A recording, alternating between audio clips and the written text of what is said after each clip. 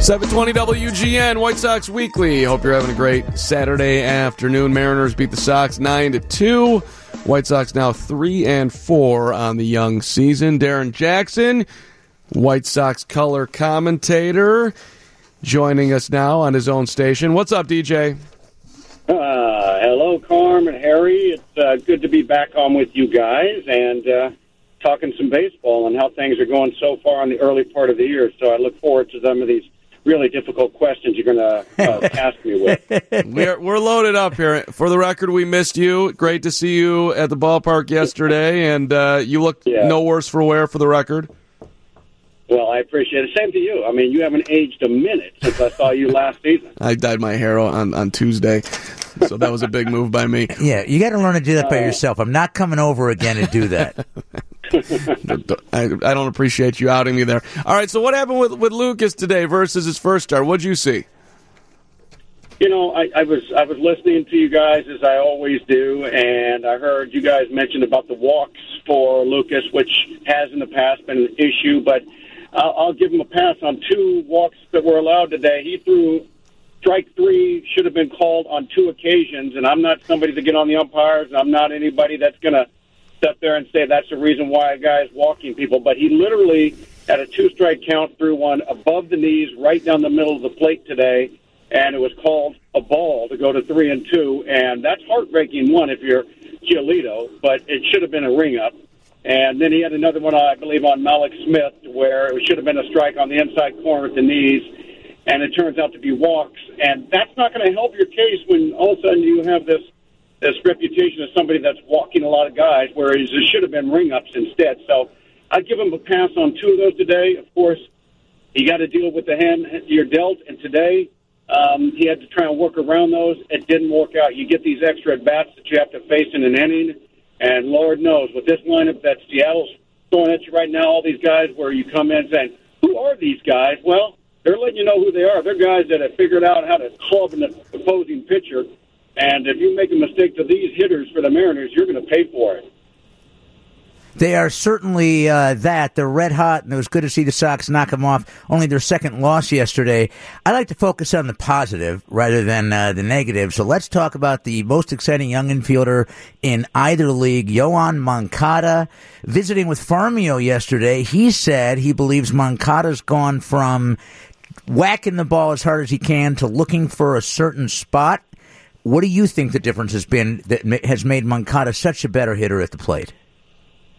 Well, that's definitely something that's never going to hurt a hitter. If it's the case, if you're all of a sudden you're picking your spot, you're getting your pitch, and you're not missing it. But I think Yoan did that last year when he hit the ball hard. It was because he got his pitch and he nailed it. Everybody knows the percentage of his batting average when he put the ball in play was outstanding. The problem was he didn't put it in play enough. This year, he's trying to be a little more aggressive, and, you know, you're not going to always get that keyhole pitch you're looking for to crush. Right now, he's not missing them. He's making those baseballs pay when he gets the opportunity. Obviously, he's not going to continue at this clip. Had a couple of strikeouts today, his first game really where he wasn't really on because he had a pitcher that was off-speeding him, sneaking the fastball up there, keeping him off balance. So Leak kind of exposed some things today on a lot of White Sox hitters, but I think that with Yoan Moncada, he's just a guy that's 23 years old, not 24 yet. He's young as can be, and he's just going to keep getting better with experience. He's too talented to not really see when he's 27, 28, 29 years old where you're going, yeah, Moncada's one of the top players in the league. He's just got that ability, and I think he is going to get better just by the sheer fact that he's getting experience. So whatever. Me, I look at it and say he's better because he should be because the talent's there. We call this the ride home with DJ as he heads back from the ballpark from home games. Carman and Harry with you, White Sox Weekly, 720 WGN. All right, I'm getting a little worried about my guy Daniel Palka here, DJ. He came up yesterday in a spot, swung at the first pitch, popped up with the chance to drive in some runs, and then today 0 for 3, yet to have a hit on the season. We're at 20 at-bats. This is not how you want to start the year. Where are we on concern that Palka is perhaps not going to find it right away here and might find himself back in AAA? No, I mean, that's a tough thing right there, Carm. The guy led your club in home runs last year. Right. He's off to a hard start. That's not an accident. You don't hit 27 home runs in the major leagues and you can't hit. So putting pressure on himself, I think. I think he has to back it up a little bit, simplify things. You mentioned the first pitch. You're hoping he can crush a ball. He ends up popping out in first pitch because he doesn't have a lot of confidence going deep in counts right now in a RBI or driver run-in situation. You go up there quick trying to not look bad in the at-bat. You make easy outs instead. Every major leaguer that's ever swung a bat and got a chance to have consistent at-bats has gone through this. Even though the great Frank Thomas, he had times where he looked like he didn't know what he was doing up there. So it happens to everybody. And I'll say this. I'm not concerned. The only concern I have is how long will it take him to simplify things, just accept a base hit up the middle or a line drive the other way or put down a bunt to get his first hit. He's got to get to a point where every at-bat in his mind's not the possibility of breaking out with a home run. It's got to be just get a base hit, then from there get another base hit, and that's how you find your swing. Cut back on the approach, let the ball get deeper to home plate, accept a single, and good things come from that. So, I mean, they play the shift against him. If you're him, do you just lay one down? Not that it's as easy to do as it looks. Hey, just bunt it right down the third baseline. You'll be on the board. I mean, do you do something like that? Well, absolutely. When they're saying to you, we don't care if you bunt. We have no concern whatsoever if you bunt it up the third base line. Do it. I mean, you're losing by a lot of runs, Go ahead and say, thanks. I'll take that for my first hit of the year because I need something. Oh, you're doing the shift again. And it's not a situation where you need him to hit a home run or try to. Bunt again. Say, I'll take this all day until they make a change or until you come up into the bat where it's not appropriate to bunt. So I don't understand. This isn't a game about, saving face or helping the opponent. This is a game about helping your team, helping yourself. And it doesn't matter what anybody thinks.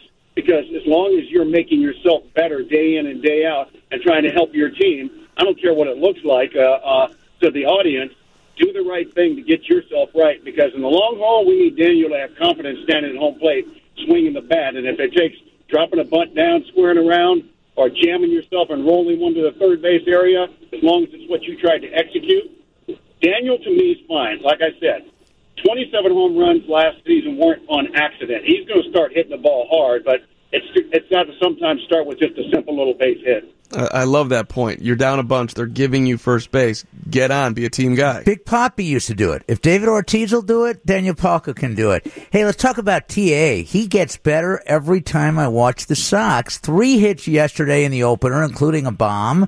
Yeah, I think this guy might hit a home run every home game this year, and I want to see him have the green light he's looking for because I think he'll swipe 40 bases. Look in your crystal baseball, DJ. What do you see for Tim Anderson this season? Well, Tim is just, he's just blossomed really big time at the big league level. We've seen him become a big league potential superstar at shortstop. Offensively, he's always been a good player. Minor leagues, big leagues, batting average has been lower than what he's capable of doing. He had a great approach through spring training, hitting the ball the other direction. So now he expands on that. He's getting some pitches to drive. He's driving the ball. I don't want him to become a homer happy, Harry, but I do want him to continue to pop balls that he should. He's a smart guy. Tim's a really smart guy, and he's just going to keep getting better and better. I think, honestly, with his athleticism, you could see him become a 30-30 guy. I don't want to push the envelope. Stolen bases, I don't see why he couldn't steal 40 to 50 annually. Home runs, if he's 20, anywhere from 20 to 30, I think you are looking at a guy that you're saying he's a perennial all-star. Shortstop, he's a human highlight film out there. The White Sox have done a good thing. They lock him up to a long-term contract at a really young age, and they know what they had in him when they did that. This is a guy that's got well-rounded talent that can only get better. Timmy 3 for 4 today. He's hitting 500. It is early, but he's hitting 500. Just want to get that out there. Hey, before you go, we're up against the clock here. Eloy Jimenez, 3 for 4 today. That was good to see. Batting average a lot more respectable at 250. Again, early in the year. He looks like he's figuring it out, and obviously he's just brand new to this, but it's almost like there's already signs that he is doing exactly that, right? That, you're going to come inside on me, I'm going to shorten my swing, and I'll get a nice knock to left field. It just seems like it's starting to come. Is that fair?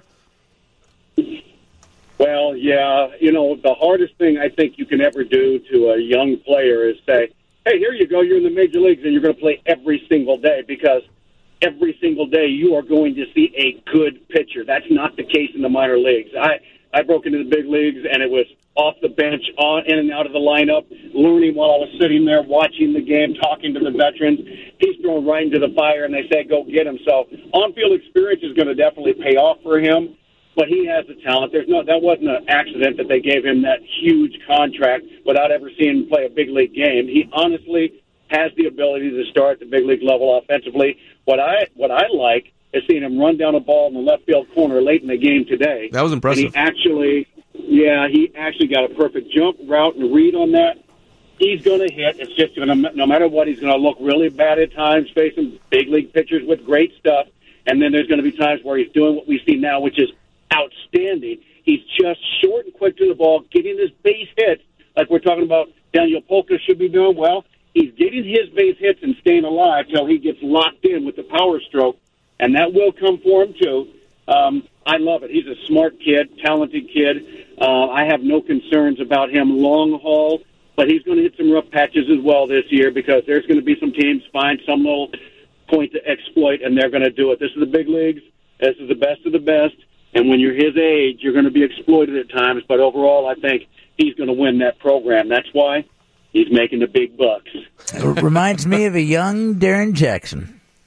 Hey, that's a lie. Thanks, Harry. I appreciate it. Anytime, bro. DJ, appreciate you. We're looking forward to the ride home with DJ all season long. Hope you're as excited about it as we are. I love talking with you guys. Thanks, Harry. Thanks, Carm. I appreciate the time. All right, we'll talk to you. The best. We'll hear you tomorrow, Darrin Jackson, right here on 720 WGN. Rubber game tomorrow. There's a couple great points by DJ there. Number one, it's very true on the Giolito. He was getting squeezed today a couple of times. Number two, the defense from Malloy, he's kind of got that tiptoe thing that he's got going on out there. Going to the ball in the corner. Looks like a ballerina. Maybe I'm going a little too far, but he's not sprinting as fast as he can go. It just seems like he's in control. It's kind of just it makes me feel comfortable. He's going to be a pretty decent outfielder out there. Yeah, when you're a pitcher, a guy will drop a ball that he catches 100 times, or a guy will throw a ball away that he does it 100 times correctly. You just got to deal with that. The umpires did not help Giolito, but that could happen to any pitcher. He's got to learn to shake it off, not Britney Spears, as you're talking about Taylor Swift. Taylor Swift, right? Shake it off, right? Good one, Harry. All right, quick time out. Let's get you in the news, and we'll do our week in review coming up. White Sox Weekly, 720 WGN.